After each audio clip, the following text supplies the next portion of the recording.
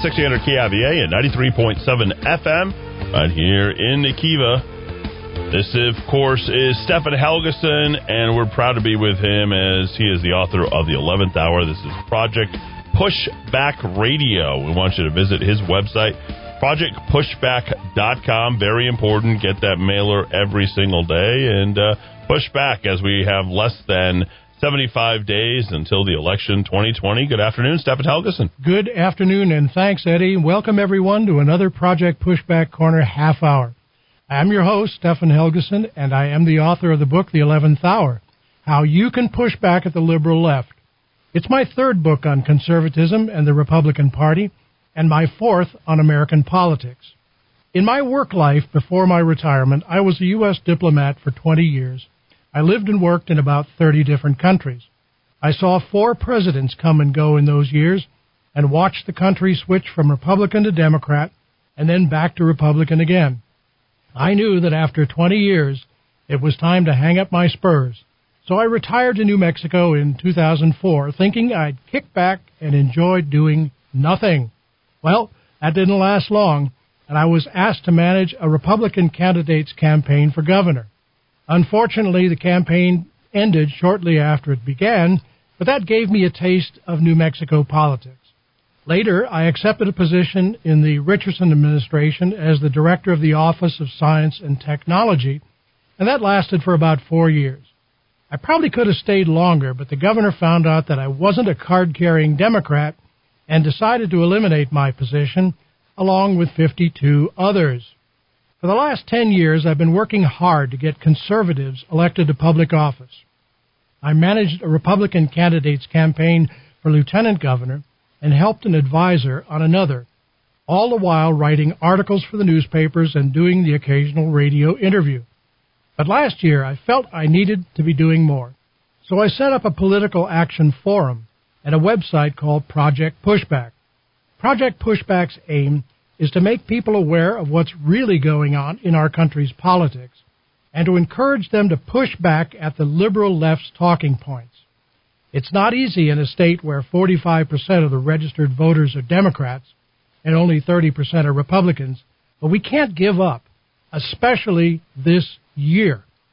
Every morning before the crack of dawn, I research a number of conservative websites like the American Conservative, Breitbart, the Daily Caller, Town Hall, and others, and I pick out articles that I think will interest my readers.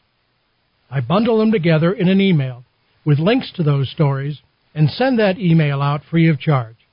If you'd like to be put on my mailing list to get it, go to my website, www.projectpushback.com, and send me your contact information. That's all there is to it. Your information's safe with me, and I won't sell it or share it with anyone. If you'd like to cancel at any time, just let me know, and I'll remove your name from the list.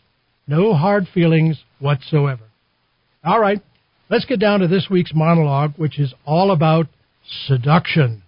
No, not the romantic or the sexual kind, but about how the media is working to turn our heads. There are many offenders in the media rogues gallery, but one of the principal ones just happens to be America's radio station. You got it. It's National Public Radio, or NPR. Last week I wrote a piece called NPR, Puppet Master or Puppet. It started out with an admission and a question. The admission was that I am a regular listener to the local NPR affiliate KUNM, which broadcasts from the University of New Mexico. I occasionally tune in to KANW as well. After hearing their programs for, as the British say, donkey's years, I've come to some conclusions.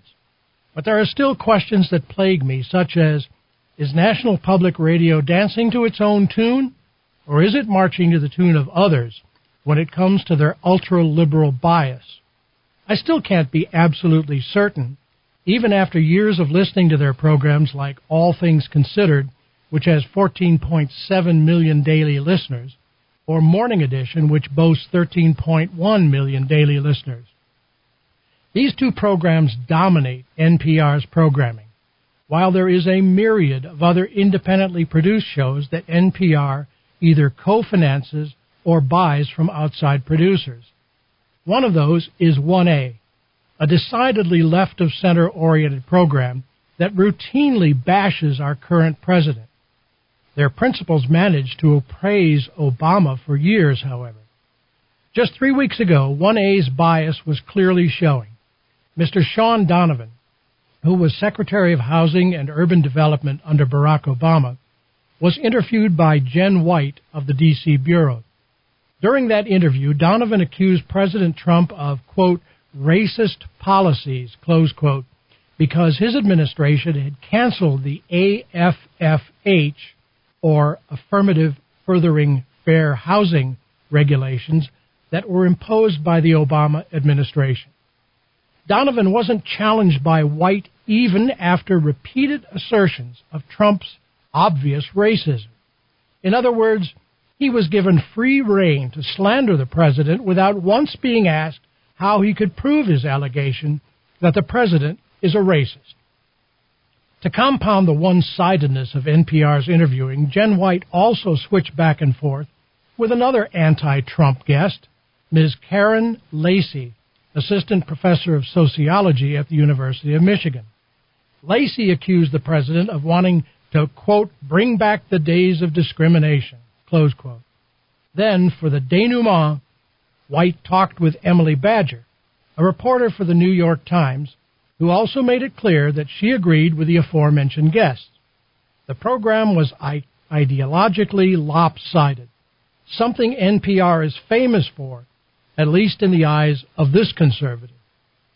This begs the question, is NPR the puppet master, pulling the strings of its own self-generated left-leaning culture, or is it manipulated by outside forces? The answer is probably a mix of both. Though polling of NPR's journalists is difficult, we can look at more generic national polls of journalists working for traditional media to see that the prevailing political thought is clearly left of center. The political self-identification numbers among journalists reveal that only 7% of them leaned Republican. That's from a Washington Post article in May 6, 2014. And it doesn't take a leap of faith to believe that that number is even higher today, given the extreme animus for Donald Trump. Counterspin is another program that loves to bash the president.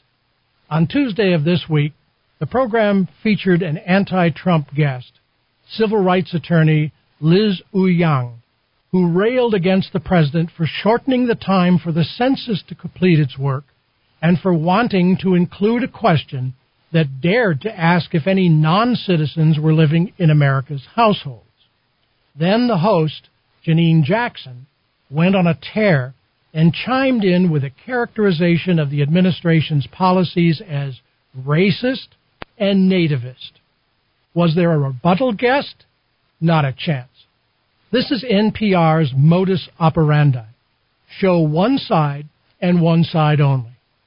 NPR likes to portray itself as a warm and fuzzy, objective news reporting operation. But it is not. It is, in fact, a media wolf in sheep's clothing. To be sure, it has its share of smooth talkers like Scott Simon and Steve Inskeep and more moderate-sounding hosts and reporters. But it also has its attack dog journalists like Ailsa Chang, who has no problem in going for her guests' jugular, especially if those guests are from the right wing of the political spectrum. Its program hosts attempt to feign compassion and sincerity. They rarely raise their voices. Instead, they let their carefully couched questions do the talking for them. You know the kind I mean. Those that presuppose or assume the accuracy of a given situation, like, "Tell me, Mr. Jones, when did you actually stop beating your wife?" There is a definite ideological hierarchy or pyramid that starts with top management and it filters down, as if by osmosis to NPR's producers, who decide to implement NPR's overarching leftist views. They are fully aware that most of NPR's donors and supporters do not want any form of equal time standard to be applied to their programming, so producers don't worry about it too much. They practice a sophisticated form of cover your ass, or CYA, by attempting at the 11th hour to contact the potential victims of their broadcasts for their opinions, or invite them on the programs.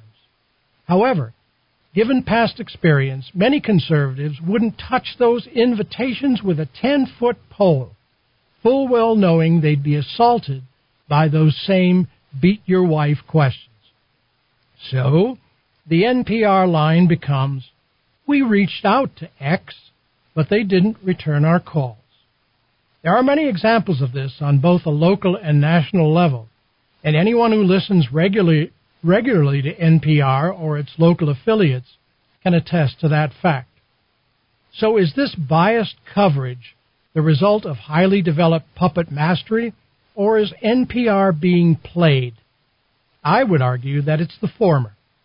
The network has an agenda, and it is one of preferential journalism that devotes an inordinate amount of airtime to America's minorities, over-reporting on issues, or rather not reporting on issues that affect all Americans. That's right. It trains its spotlight on those issues that affect minorities first, and as such specializes in tail-wagging the dog, politically biased journalism. NPR has its own culture. It is pro-abortion, anti-gun, pro-Black Lives Matter, pro-alternative sexual lifestyles, pro-big government, anti-traditional energy, pro-selective free speech, pro-open borders, pro-illegal immigration, and, of course, anti-Donald Trump, anti-Republicans, and anti-conservatives. Can I prove these statements with facts? No, not with statistics, I'm afraid. But my empirical evidence gleaned from thousands of hours of listening to NPR's programs clearly point to their support for a strong cancel culture bias. I'll leave you with this tidbit of news that I heard on last week's morning edition. It's an interview conducted by Noel King with Miss Julie B., who is a music therapist. Who even knew there was such a thing? And with one half of the musical duo, Ants on a Log. She and her partner, Anya Rose, have curated, which is a fancy way of saying produced, an album of, quote, transgender and non-binary music, close quote, for children. After catching most of the oh-so-simpatico interview with the composer, I decided to listen to the entire 7 minutes online at NPR's website. Afterwards, I became even more convinced that NPR has once again lived up to its own internal, though not publicly acknowledged, orthodoxy, that America's minorities, like those of the transgender community, which comprise 0.6% of the population, according to the Williams Institute survey of 2016, have more rights to our nationally funded airwaves than the rest of us. Now, don't get me wrong. I have no objection with finding and reporting on interesting news stories, but I do object to being spoon-fed the new age palaver and propaganda that masquerades as news. Well, let's step back just a bit. NPR was incorporated in 1970 by an act of Congress during a time of enormous civil unrest. To hear NPR tell it, quote, we're not a radio station.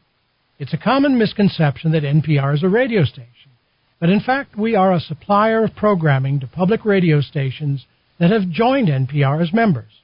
We produce and distribute programming to more than 550 member stations nationwide via satellite. It's those stations that actually broadcast NPR programs to the listener. Each member station designs its own format, combining local programming with offerings from NPR and other sources to serve its particular listening audience, close quote. NPR's first big foray into reporting was its live coverage of the Senate Vietnam hearings in April of 1971. Later, it scored a hit with its new program, All Things Considered, which went from strength to strength until reaching a daily audience of over 14 million listeners. Before you think that NPR is just another government-type entity or something bureaucratically sclerotic, think again. It's a business, albeit a nonprofit business media organization, but a business nonetheless, with an agenda that goes beyond mere survival. Its programming philosophy is rooted in a left-of-center ideology. It hasn't always been smooth sailing for NPR, though. In 1999, it got crossways with its affiliates when it decided to charge them based on their audience base rather than operating expenses. This new funding mechanism served to strengthen NPR corporate's coffers, but it weakened its affiliates' bottom lines. It's not NPR's abuse of my tax money that angers me most. It's the combination of that and an unabashed cancel culture propaganda that they are now even pushing at our children through their programming and the subtle ways they insert newspeak and counterculture bias into everything they do. One typical example is their use of alternative pronouns. I'm willing to bet that most of you out there don't know that KUNM management allows all of its staffers to choose which personal pronouns they want used when describing themselves. One morning host on KUNM calls himself they, even though he's only one person. NPR's unfailing support for the so-called disadvantaged victims of the evil white majority elite has got to stop. We must demand that rebuttal guests with countering views be allowed on air to participate in a format akin to the point-counterpoint segments that were part of the old 60 Minutes show.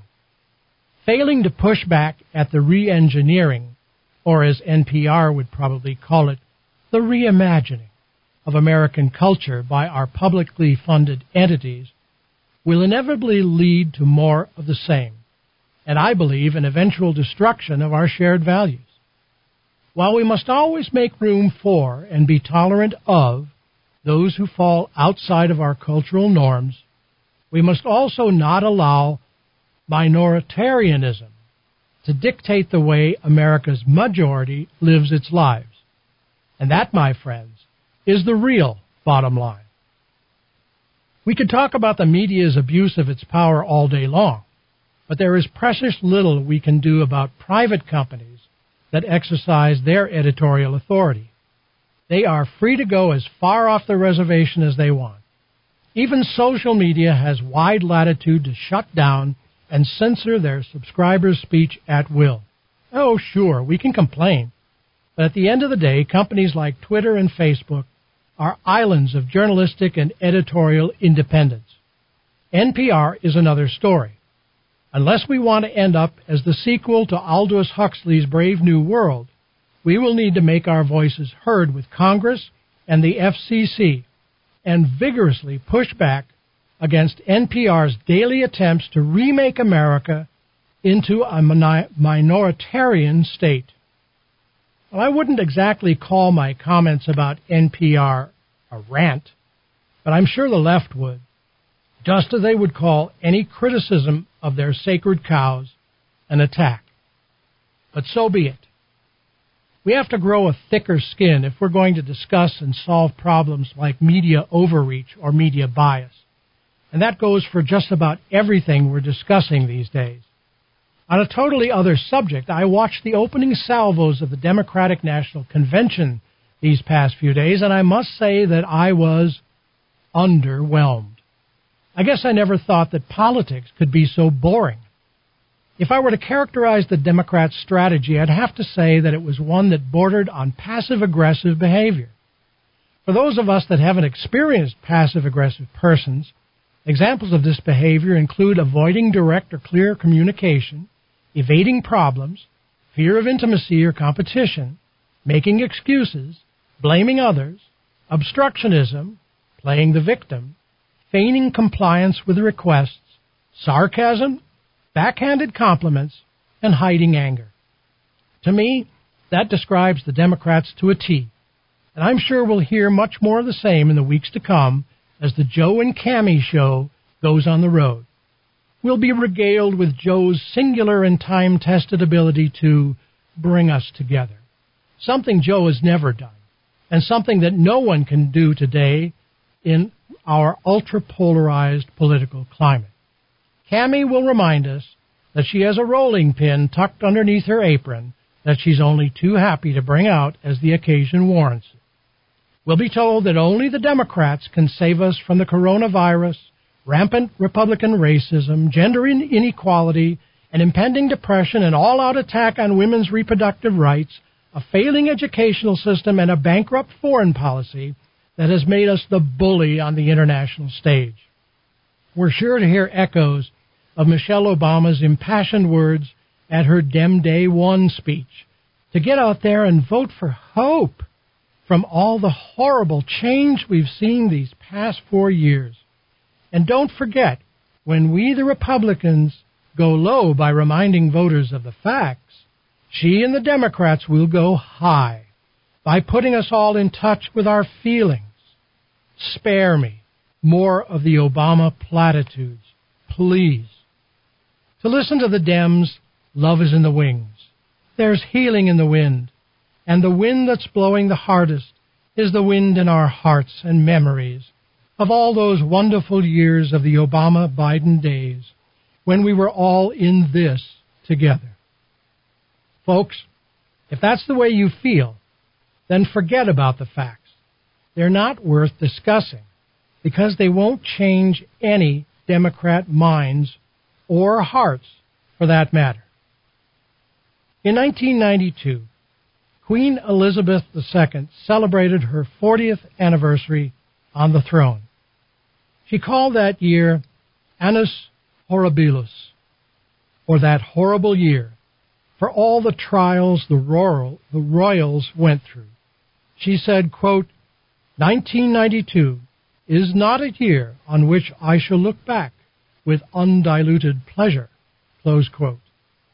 And while that may have been a carefully worded statement, it was unusual for a queen to make, especially one who went through the London Blitz a half-century earlier. The same can be said of 2020, a year that started off for many of us, replete with high hopes for an economic turnaround and the prospect of a new resurgence of national pride and confidence with a president who understands us. These past 6 months have been the first act of our own Annus Horribilis, as the political divisions that were boiling over on America's stove for years became even more intense as our economy tanked and our death rate from the insidious virus undercut our ability to live normal lives. Months of forced exile in our homes exacerbated our suicide rate, spiked personal and property crime, and unleashed a torrent of youth violence against American institutions and history. Years of left-wing America hatred, pushed by ideologues in our universities, along with various anti-capitalist and anti-white groups, served to ignite a gushing jet of highly flammable gas that exploded in protests on our once safe streets. Folks, we're in serious trouble. We're teetering on the brink of a total social and cultural meltdown. The gap between those who think and those who feel has widened, and it's big enough to swallow us whole. And Joe Biden and Kamala Harris are not going to save us. Neither will all the good but clueless people who honestly believe that we can talk our way out of our dilemma. Defunding our police departments may sound reasonable to those who are already protected by living in gated communities with security guards, but it doesn't do much for the rest of us. There have always been idealists, wishful thinkers, and innocents among us. Some come by it honestly, while others, like conservatives, have been taught to believe in what is possible by focusing on the here and now. People of privilege have never had to face stray bullets on their way home from school or had to move cautiously up a staircase in an inner-city rent-controlled building. They've never had to teach their children about not congregating near certain junkie-occupied playgrounds. We're two Americas, maybe more, but at least two. We've drifted too far from each other to think we can close that gap with mere words, warm sentiments, and a few speeches. The outcome of this presidential election will decide not only our short-term political future, but also our very survivability as a nation of free people. It's that consequential. We have a choice. Do we put our faith in faith, or do we use our faith to strengthen us while we take decisive measures to ratchet down the violence so that we might buy a little breathing room to discuss the next steps? It's that critical. Personally, I don't care if Donald Trump tweets or cracks jokes about his opponents. I don't care about his outlandish statements or his bravado. I don't care if he's overweight, has swept over orange-colored hair, or his ties are too long. What I do care about is that he loves America and is willing to go up against the conventional wisdom to make the tough decisions that will keep us strong and on the right economic path. I care that he wants a smaller, more efficient government and that he wants strong borders. I care that he wants to protect life, all life, whether it's black or white or not yet born. I care that he wants opportunity for Americans and not a bottomless pit of handouts. I care that he sees the world as the dangerous place it is, but also sees its potential. I care that he values straight talk over lofty rhetoric and promises kept versus promises squandered. I care that he regards the nuclear family as the bedrock of our community and religion as one of the key pillars of our society, rather than the opiate of the masses. I care that he understands the importance of our Constitution and our Bill of Rights to our foundation of self-governance, and I care that he is willing to suffer unending criticism from self-righteous and self-serving politicians whose only goal is to achieve power for power's sake. I care enough about these things to risk personal criticism from the loud voices on the left. And I ask that you find the courage to do the same. If we do not stand together as conservatives now, there is a danger, and a real danger, that there will be no place left to stand later after November 3rd. We cannot risk a loss at this point, because it won't be a simple loss for one political party or one man in the White House. It will be a loss for the entire country. I have an idea that could help. I call it the +1 push. Let me explain. Look around you and find one person who may be sitting on the fence and who is in doubt about voting. Work with that person. Gain his or her trust. Talk with them about the dangers we face should Donald Trump not be reelected. Use logic and facts and the power of your persuasiveness. We cannot afford to let this one person stay home on Election Day. If they need a ride to the polling place, offer to drive them. If they need assistance in requesting an absentee ballot, help them get it. The +1 push could get us the votes we need in November. Well, that's about all the time I have for today. A half hour goes pretty quickly. I want to leave you with some words of encouragement. Remember that your voice counts. Your opinion matters, and your vote is essential. You must stand up for what you believe in and not be bullied by the left. Do not let them set the agenda, push you into a corner, or marginalize you. The upcoming election is a referendum on our values. It's an opportunity and a responsibility. As I said earlier, if you'd like to be put on my mailing list to get an early morning email with a dozen political stories of interest of the day, just go to my website, www.projectpushback.com, and send me your contact information. Remember that you have the power to change thoughts, ideas, and actions. Be sure to tune in the same time next week for the Project Pushback Half Hour. And please remember to keep your dial firmly fixed on KIVA AM 1600 for the absolute best in conservative talk radio. So long for now.